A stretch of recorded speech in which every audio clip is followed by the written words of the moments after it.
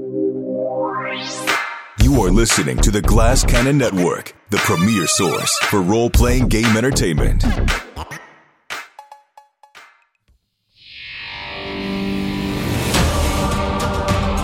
Welcome to Cannon Fodder, a behind-the-scenes look at the Glass Cannon Network.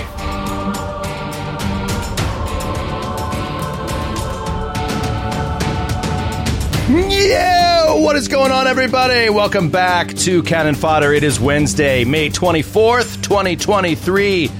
And I'm your old pal, Joey O.B. And I'm Troy, ready to hit the friendly skies of the valley. Ready to hit the friendly skies. I heard a dirty rumor in the offices, the new studio of the Glass Cannon Network yesterday. And that rumor is that Troy LaValle is flying economy to St. Paul. It's coach, first of all. I would never fly basic economy. I would just walk to the destination. But it was a tricky airplane situation. I wanted to get into St. Paul with the day to enjoy myself. By enjoy myself, I mean stress out over the St. Paul show. And there was only one fucking flight, and it's a long story. But I was like, you know what? I'm gonna ride the snake here and see if I get the gold medallion upgrade. So I'm still feeling pretty confident. I don't have to slum it with the poors. Slum it with the rest of us poors. For the record, we all fly coach to every show, but Troy always seems to get an upgrade. Yeah, it's ridiculous. Points, man. You know what I'm going to do? I'm going to refer my Amex card to you, because if you sign up, we both get miles. And then if you get this card, dude, it's going to change your life, man. Just put everything on it. I know. I have to, but we've gone through this. It's a long story. I know. Well, you're because you're flying out of the worst airport in America, and you're like, you can never fly the same type of flight. Like when you go visit your in-laws, it's Southwest, but when you're doing this, you'd love to take Delta, but you can't always. So you just gotta kind of start over, man. You gotta start. It really feels like Newark Airport runs about 4 to 5 total Delta flights out of it in a day, which is just staggering. As comedian Jeff Ross used to say, Newark Airport is the Newark of airports.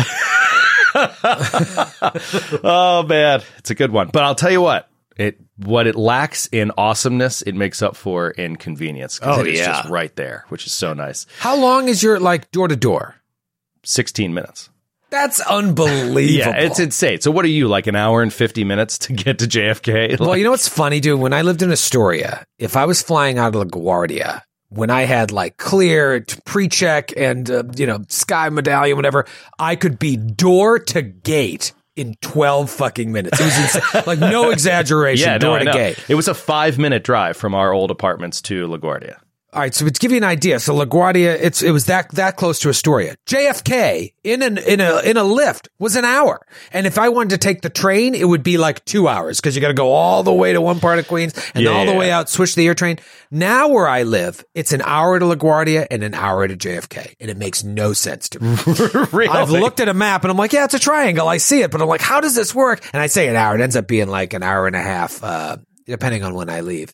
An hour and a half. I mean, that's a long commute to an airport, especially on the way home. Like when you've landed and then you have another hour and a half. Oh, it's always the worst. Yeah. Brutal. Especially when we come across country, like back from LA a couple weeks ago. And then we landed, I think, and I just was driving home in rush hour. And I'm like, this is the worst. I just want to see my family. And I just sit in a car. You have to fly another connection right. Back to your house, basically. Well, you make up for that by always flying first class. You son of a bitch. It's just not true. I just gotta game the system, man. Systems are there to be gamed, and you of all people should know that. Absolutely. Speaking of which, we are going to get into it today, including some exciting game design talk. I nerded out last week. I'm about to nerd out again this week on the Wounded condition. Get ready for it. I'm excited to talk Wounded in We Are Stupid. But before that, we've got a lot of news. As we're talking about, we're getting on flights. We're headed out to St. Paul. We've got an exciting fan event we want to talk about there. We've got an huge studio update. We were at the studio yesterday with the whole team, and we've got even more Gen Con updates. We told you the shows were about to go up for sale. Well, they went up for sale. We've got news on that and updates there. So lots to get into. Let's kick it off with this weekend. We fly out today. We fly out today to St. Paul, and show is tomorrow night. Cannot wait to get back to the St. Paul crowd. Love that crowd. Yeah. Some awesome of our most hardcore community members, our mods, the people that help us the most are all going to be there. It's just such a warm and welcoming environment. I cannot wait to be there and see some of my favorites from the Nation. And there's going to be venue too. Great venue. It's Amsterdam Beer Hall, right? Or Amsterdam Hall and Bar. Hall and Bar. So excited to be back there. It just, that place reminds me of some of my favorite places I would go to in my early 20s to see cover bands. See a good 90s cover band where it's still just a bar, but it's big enough that you can put a live event or live show up there and it's a blast, but it's not a venue per se. It's still just a bar. Feels like the nicest bar in Brooklyn. Yes. It's like Brooklyn Bowl without assholes or bowling. And that was Sydney's first weekend with us last year because we did Milwaukee and then we drove to St. Paul. And I remember somebody from the Nation hooked us up with some nice beers, and then we had Michael send them to us in the office.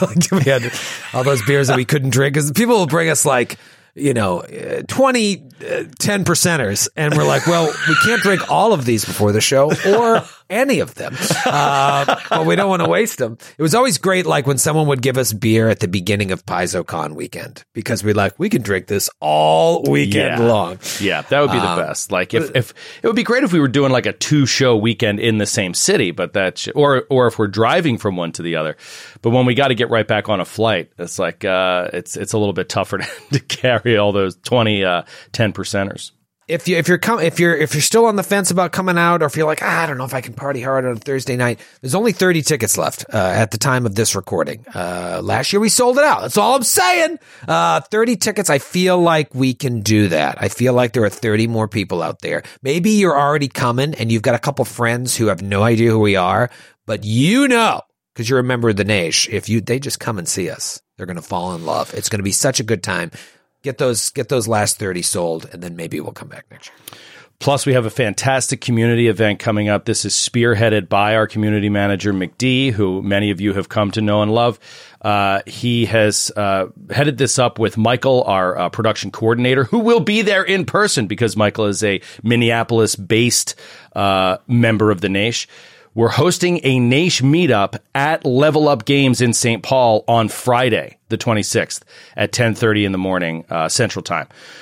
We're going to be we're going to be flying to Asheville, but the Minneapolis St. Paul community is going to be hanging out, playing games for just a few hours. You can find out more by visiting our new Travelog forums on the official Discord, where you can make plans to meet up with fellow members of the Nation around our live shows, or even find travel partners or somebody to split a hotel room with when you're coming to a Glass Cannon live show. So we've set up this new spot on our official Discord called the Travelog, right? Whatever it is. Yeah, I was talking to McD for a while, and McD was chatting with the mods about what to do. So I launched these channels last week. We did channels first, and then K-Rob and Jen were like, you guys should try the forums. It's kind of like as I alluded, I was like, it's like Reddit, but it's not a dumpster fire. And so each city that we visit will have its own forum, and then if you click on that city, you'll see a bunch of different topics that are all tagged, like meetups, good places to eat, good places to get beer, random stuff, and maybe free tickets, people giving away tickets or selling tickets, selling VIP tickets. So as we announce the rest of the cities for the tour, because we've got shows coming up in September, October, December, we'll make new channels for those as well. And it's just a great way to kind of foster community, because after we finish St. Paul and Asheville, these channels I'll leave them up so that people can get to, maybe you met somebody at the show, or you're like, who was that handsome fellow 3 rows ahead? You could be like, misconnection.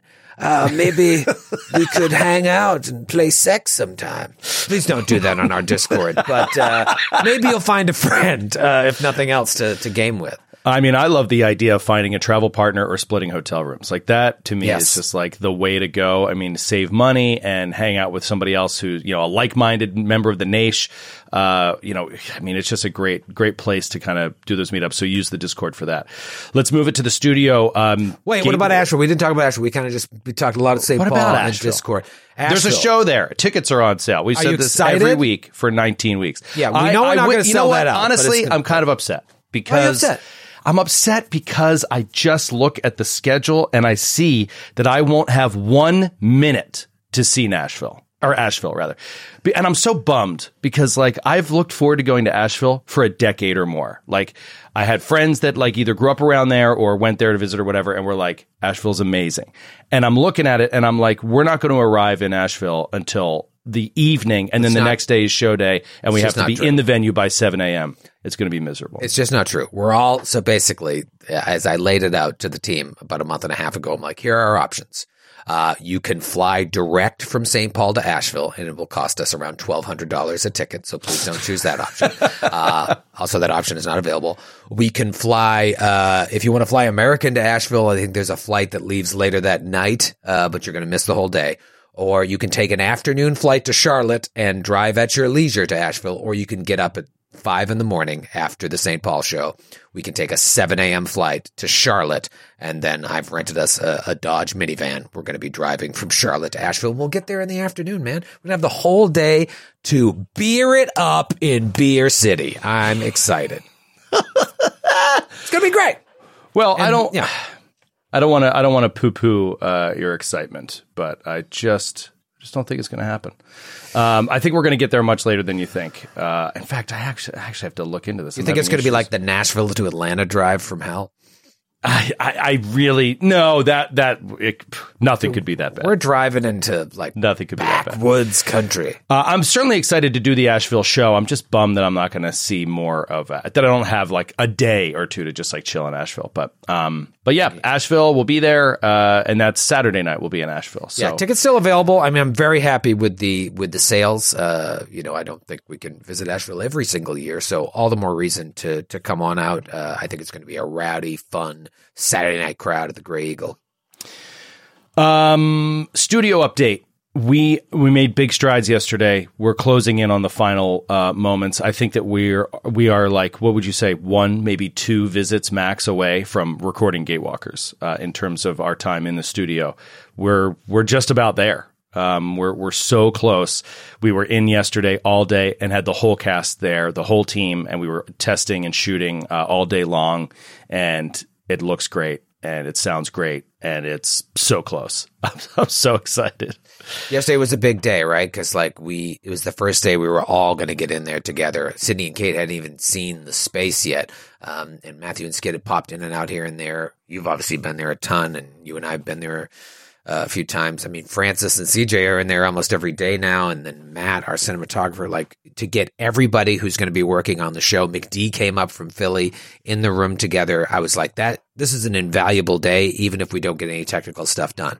But we had that, and we got a ton of technical work done, really starting to look at what the space is going to look like, see if my fucking cockamamie artistic ideas would actually work in execution, and to see what it would be like with a flow. Like, all right, let's just pretend that they were recording, and then we've got the roaming camera. How does it look with the switching to multiple cameras? We've got I think all told there'll be around 8 cameras in there, or 7 or 8 cameras. There's just a lot that's going into this. And then how does the audio sound? Of course, we've got audio problems. So after 9 or so hours in there yesterday, I feel like, we've still got a ways to go. I think you say 1 or 2 more visits. I think that's pretty accurate. Those are full day visits. But yesterday it felt like it felt super real. And also it felt like it's exceeding my expectations on what I had in mind and what we had in mind for this. Just seeing the test footage, I was like, holy shit, there is nothing like this out there right now. Yeah, I'm very excited. There's really not much more we can say except just know that it's imminent. The beginning of recording in earnest and shooting is imminent in the next couple weeks. So we're really, really looking forward to getting that rolling. Let's do a quick Gen Con update before we get to We Are Stupid. Juicy We Are Stupid this week. Let's do some Gen Con updates. We've got 2 shows that are happening at Gen Con. We mentioned this last time. They're on sale right now. Yeah, the events at the con. The events are all up at Gen Con. If you want to come by and see us play Blades in the Dark live, the Busted Mufflers back in action, or if you want to see us play Modern Cthulhu live again, guess what? You're not the only one. Tickets are flying.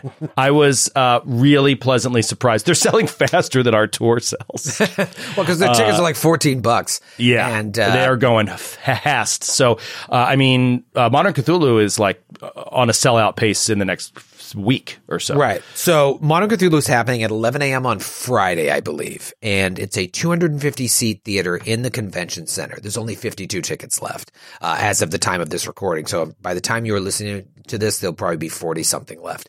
So that show is going to sell out. And as far as I know, that show is not being streamed. So it will only exist forever in that room. And then Blades in the Dark, The Busted Mufflers is happening Saturday at 5 p.m. And I believe it's in the Westin. It might even be in the same room that we did last year. I am not sure that that's being streamed. If it isn't, then that's the only place you're going to see it is in that room, because we're not bringing our camera crew into the Gen Con shows. We don't own that. Gen Con owns that. However, that's a 400-seat theater, and it's already half sold, already 200 tickets sold. We expect that one to sell out as well. So please, don't hesitate. Grab those tickets because they will be gone. Certainly Modern Cthulhu will be gone by the end of the week. I wouldn't be shocked. And then we also mentioned that we're doing 2 shows outside of the con. Glass Cannon Live, as always. Helium Comedy Club. Cannot wait to get back there. And that is selling like hotcakes. Is VIP sold out? VIP is not sold out, but I feel like I looked at the tickets. Single digis? 11 VIPs left. So yeah, let's call that single digis. Amazing sales right out the gate for both Glass Cannon Live, which is going to be happening Thursday night, which I believe is August 3rd, back at Helium Comedy Club. This is where we've performed now several times. That show will sell out. And then the next night, we're doing a new show. I think that's August 4th, Friday night at the Athenaeum. It's going to be Call of Cthulhu live. That's going to be so exciting. And again, that's a much bigger theater, but the tickets are only $15. You can buy premium seating if you want for, I think, $55, but $15 to get in. That's the show where we want the nation to come out and bring their friends who have no fucking idea who we are, or the friends who don't want to spend $40 on a Glass Cannon Live ticket. We really want that to be kind of a slap your nuts on the table. Hey, here we are with a Glass Cannon. If you don't like this, you're not going to like anything we do.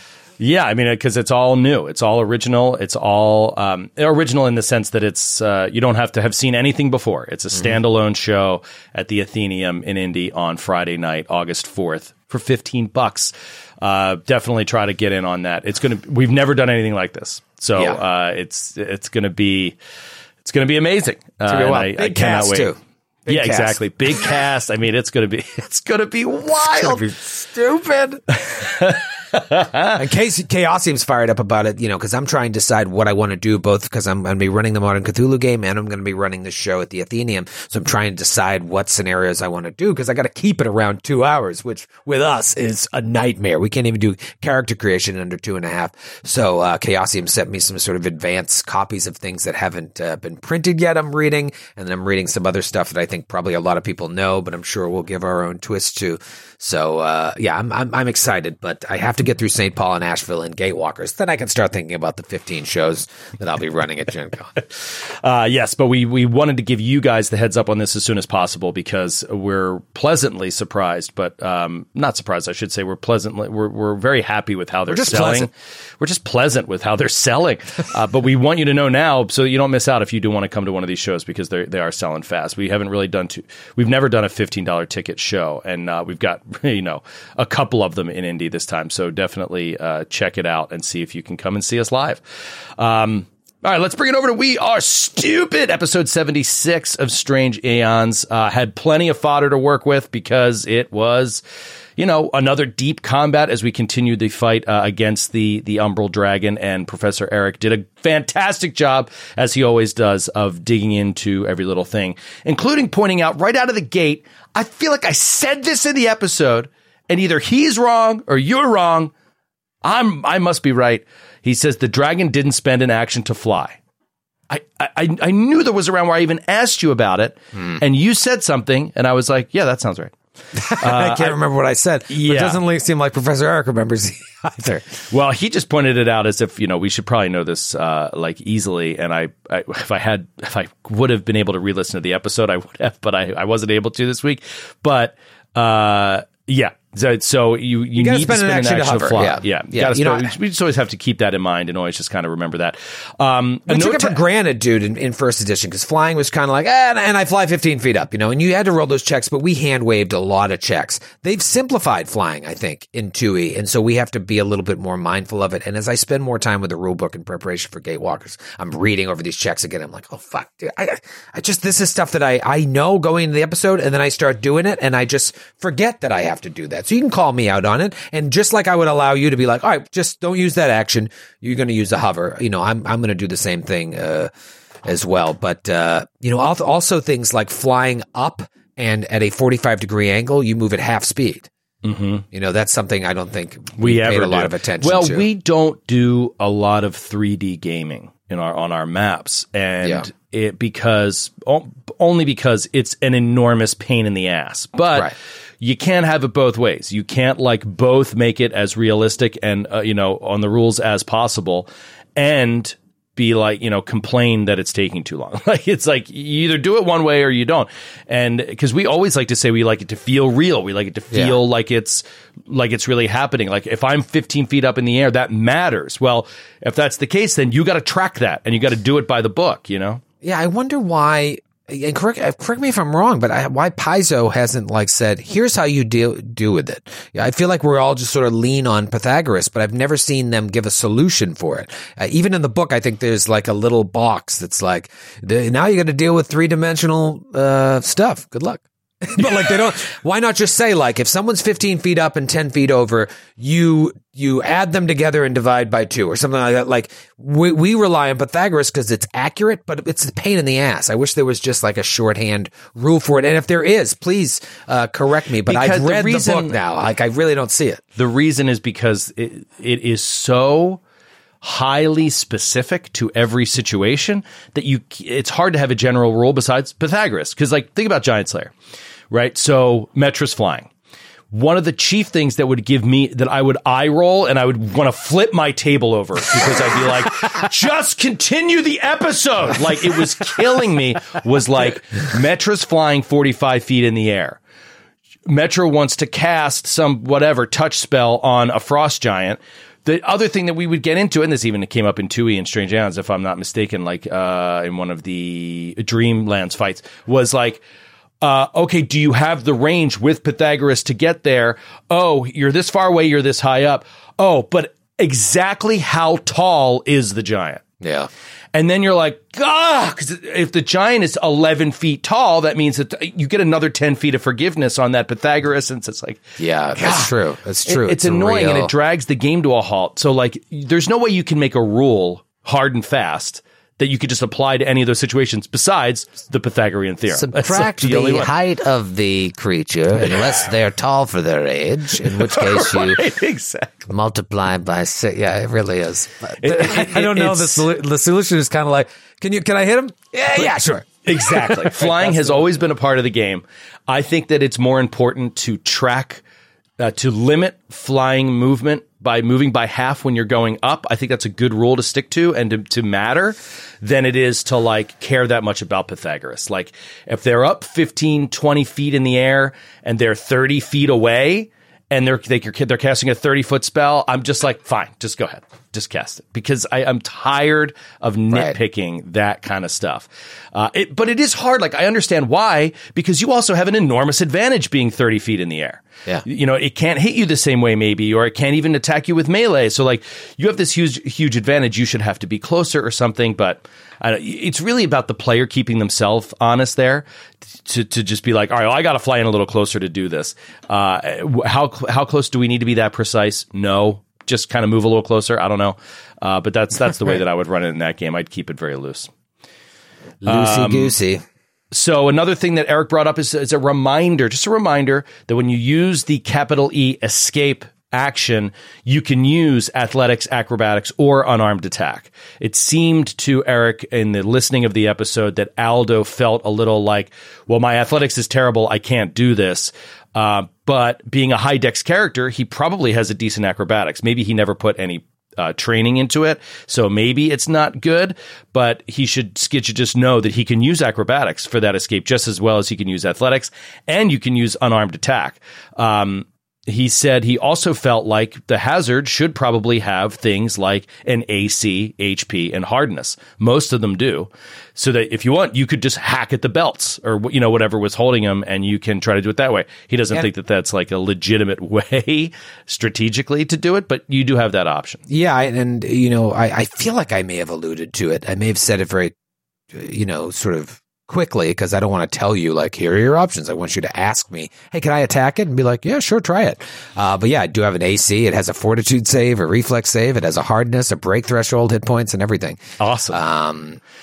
He did say, Professor Eric did say that you mentioned acrobatics later on Eris's turn as an option to get out. So he says, it sounds like Troy's aware of it, but it seemed that we all just kept forgetting on Aldo's turn to be like, hey, you have other options. But yeah, and whenever you're used, it still has the attack trait. So that's important. Yeah. But then once the dragon got in range, it was, Aldo could just throw bombs. So it really wasn't hurting him all that bad. But it is something, that we got to deal with now as we head into St. Paul. We got to figure out, like, are these things just going to drop us? You know what I mean? Or are we going to have to help each other get out? Like, what are the next steps of this? Just because the dragon's down doesn't mean we're necessarily out of the woods yet. Dude, also, I'm glad you mentioned that, because, like, I don't remember the episode. So, like, I can't even remember where we're at. I have to listen to the end of it before I, start finish my prep for the show. Do they allow you to listen to podcasts in Coach? You know what? I don't know. Probably only like podcasts by Bill Gates, Tony Robbins. I created those two. But I need to listen to the end, because I would have just like automatically started saying stuff to you that I guess you shouldn't know yet. So I'm glad you. Professor Eric pointed out something that is it's just funny. He says for Ethel, it would take one action to pick up each weapon and then another action to stand. So basically a full round just to get up and be armed from being unconscious and dying. You, I believe in the episode, hand waved it. And you were like, yeah, because Matthew said something like, do I need like an action to pick up these weapons? You were like, just get up. It's fine. And I thought that was a fine ruling, but he just pointed it out. Like, it would get down to, if you wanted to get into the nitty gritty, an action for each weapon and then an action for standing. So this came up in Blood of the Wild because I have a dual wielding ranger, and Jared made the ruling that he's fine with me using one action for draw and one action for sheathing, as opposed to one for each weapon. I mean, one for each weapon, it kills your round. It kills your round because it's just like draw, move. You can't even attack. You know what I mean? You're just like, you're putting yourself in risk and you haven't done anything yet. So he was like, it's fine. I think if you're trained in dual wielding, that means you can pull out two weapons in an instant. Yeah. That's interesting. Like, when you really get into the nitty gritty of the rules, I think that, correct me if I'm wrong, which I've said a few times already this episode, that's like my safety net, because I'm not, I'm feeling more confident, but I don't want to speak with Joe O'Brien confidence. And Joe O'Brien confidence, where you don't know what you're talking about. Right, and just completely wrong. Face plant. But dude, that's how they train you in debate club, okay? They just say, whatever you're saying, just say it like it's the facts. Let's say you have something in your backpack that you want to use, and it's in combat. Like, the first action is to like open your bag or something, and then the second action is to retrieve it. Do you know what I'm talking about? Like, if you want to get something out of your bag, it's like two actions, isn't it? I don't remember off the top of my head, but yeah, it's something like that. Yeah. It's like you have to like get your bag is one action, and then like reach into it is the second, and then drink the potion. That's why it's better just like, I have a potion on my belt. Okay. That's only one action to, well, actually, I wonder, even if it's on your belt, it's probably one action to retrieve it and a second action to drink it. Yes. Yeah, I believe so. I believe the alchemist has an ability that makes that one action, but I think that like in general, potions it's an interact action to pull it out, and I think it's an interact action to drink a potion, to draw it and drink it.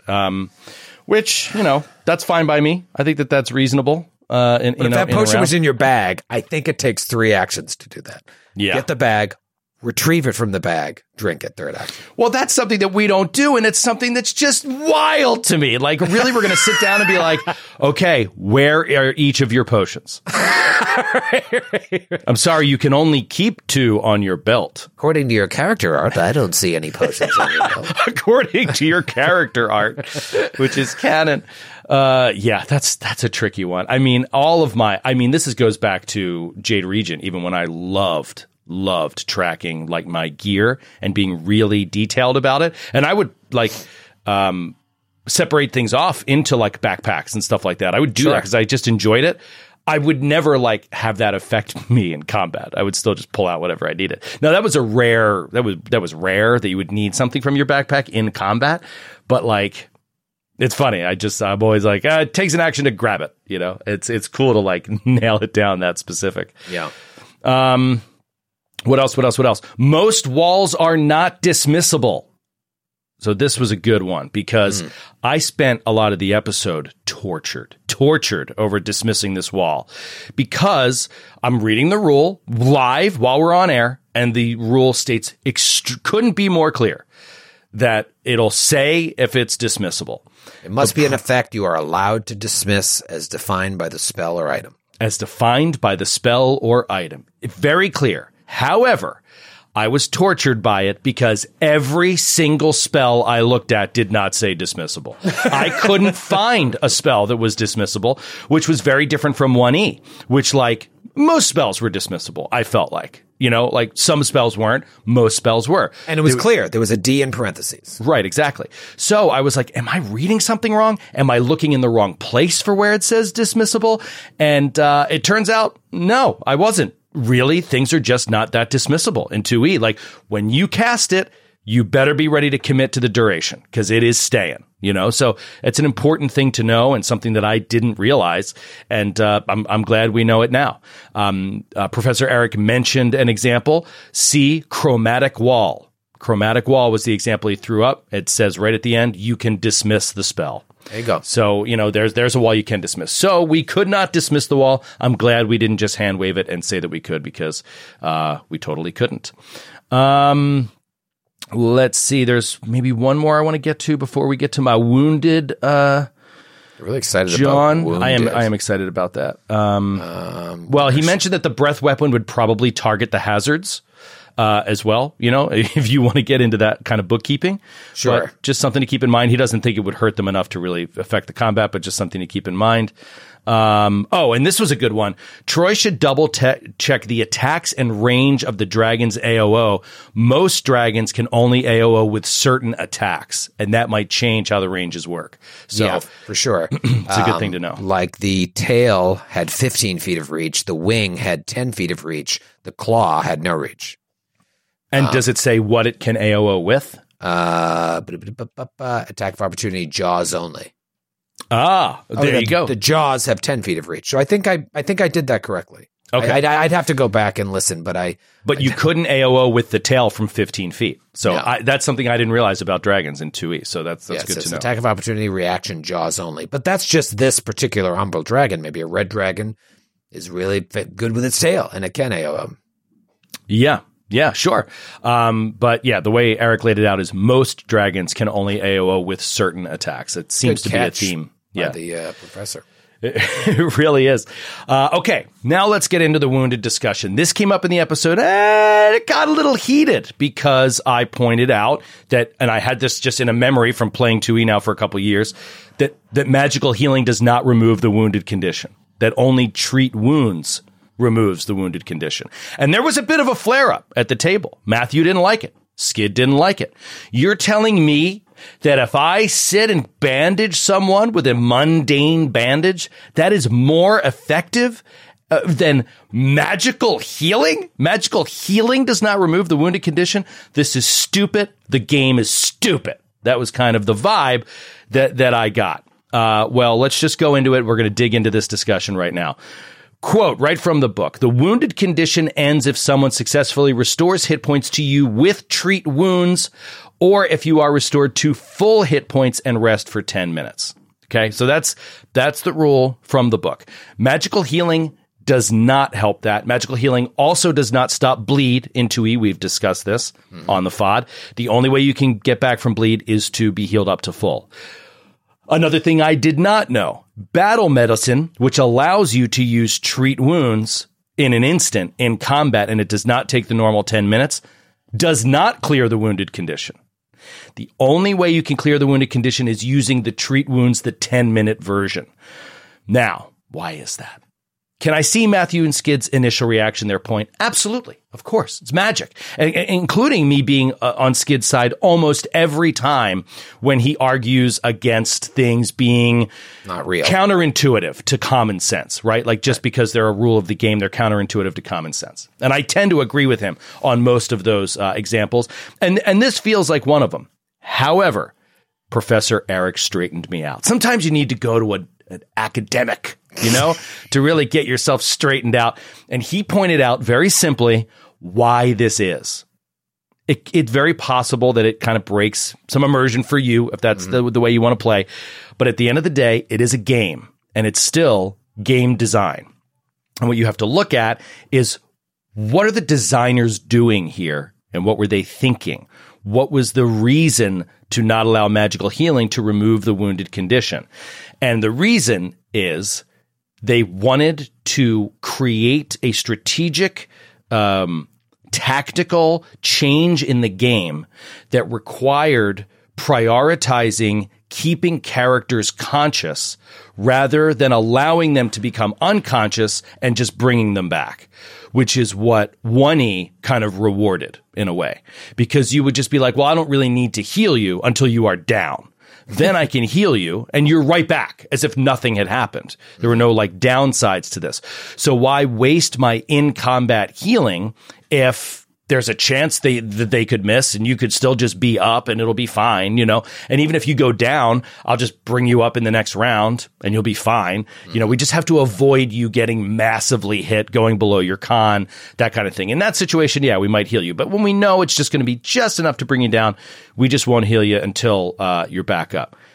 This is a design choice that I really love. I think that it's awesome to say you cannot just go down and get up and go down and get up over and over again in combat and have that not impact you in a way that makes you more likely to permanently die. In general, that's what the wounded condition does, and in general, I've appreciated it from the beginning. The creation of the wounded condition from the first time I read it, I liked it because I was like, oh, this shows you that within a combat there's a real penalty for going unconscious and coming back and going unconscious and coming back.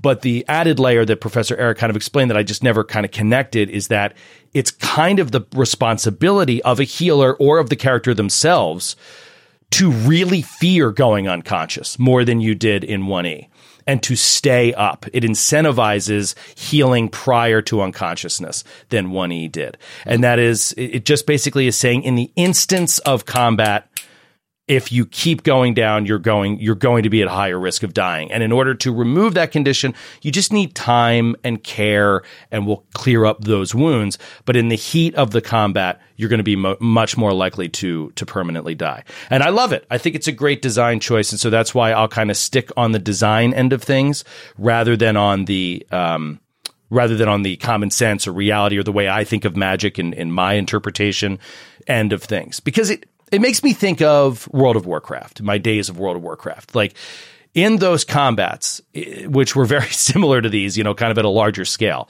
it was the healer's responsibility to keep those people up. Because if they went down at all, it was devastating to everybody. It was a real bad situation.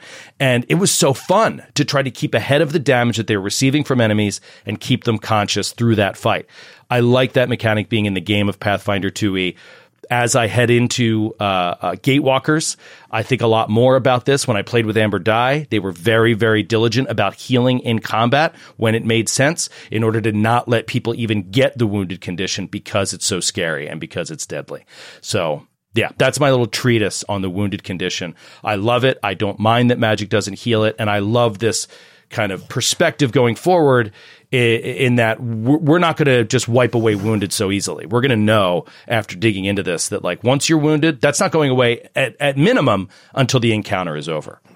Right. And one thing that I'm realizing as I dig more and more into the rules is that the old way that I would try and like discourage, you gotta fucking rest before every combat, you gotta, discourage that. Like that just doesn't, I can't do that in 2E. You know what I mean? Like I still don't think you should be getting an 8 hours rest before every encounter. That's a little ridiculous, but you definitely need to get yourselves as full as possible before you walk into the next room, because you're just the game is much more tactical, and you'll be fucked if somebody is like, I forgot to heal, so now it's on me to be like, well, all right, let's heal after the fact. The thing is, if I don't do that, you may just die, and then it's like because you forgot. So it's going to be a real interesting learning curve for all of us, I think, especially as we get into higher levels of Strange Aeons and then we start Gatewalkers. Like, where do we draw the line? Like, do you have to just be on top of that?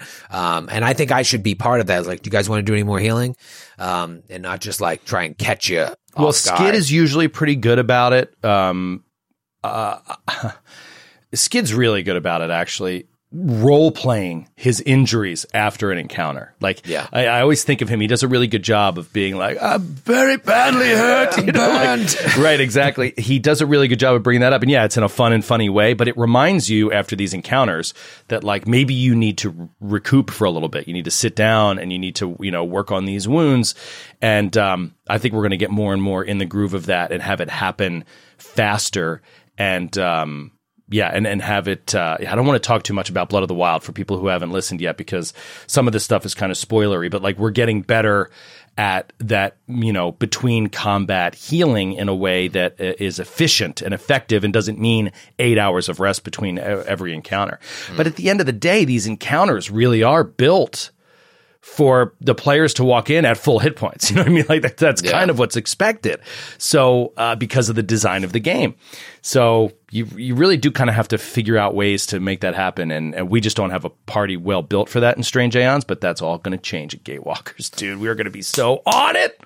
Yeah. Very you guys we haven't even started and you're already, I can tell you guys are much more in sync right out the gate on how to do this. And some interesting ways, I think, by the end of book 3 of Strange Aeons, how I may be offering some tweaks. I'm definitely changing some parts of the adventure to kind of suit what we're doing here. So I'm excited to get to that because we're fast approaching the end of book 3.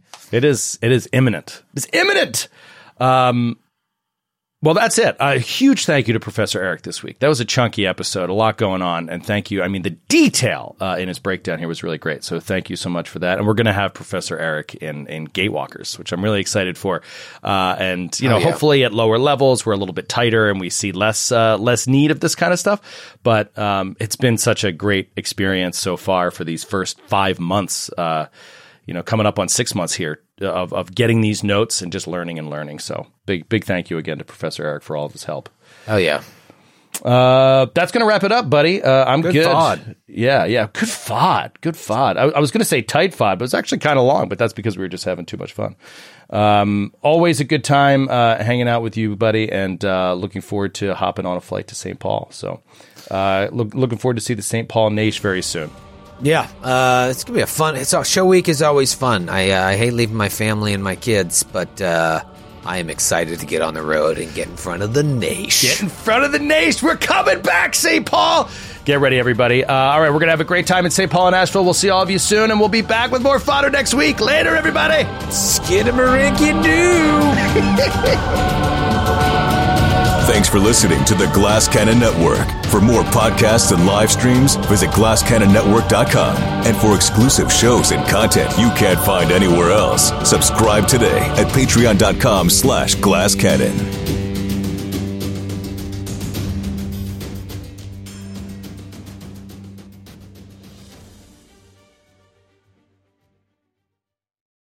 Welcome to a journey into the heart of the Texas Renaissance Festival, the nation's largest and rowdiest celebration of medieval fantasy. But what lurks beneath the facade of tights and turkey legs? Well, we dove deep into the empire to uncover a history marred by mystery and misconduct. murders, assaults, and other crimes that tarnish its legacy. This isn't just a fairy tale. It's a cautionary tale of power, fantasy, and the consequences that follow when they all collide. Search for Crime Waves Renaissance Texas on Apple Podcasts, Spotify, or wherever you're listening now.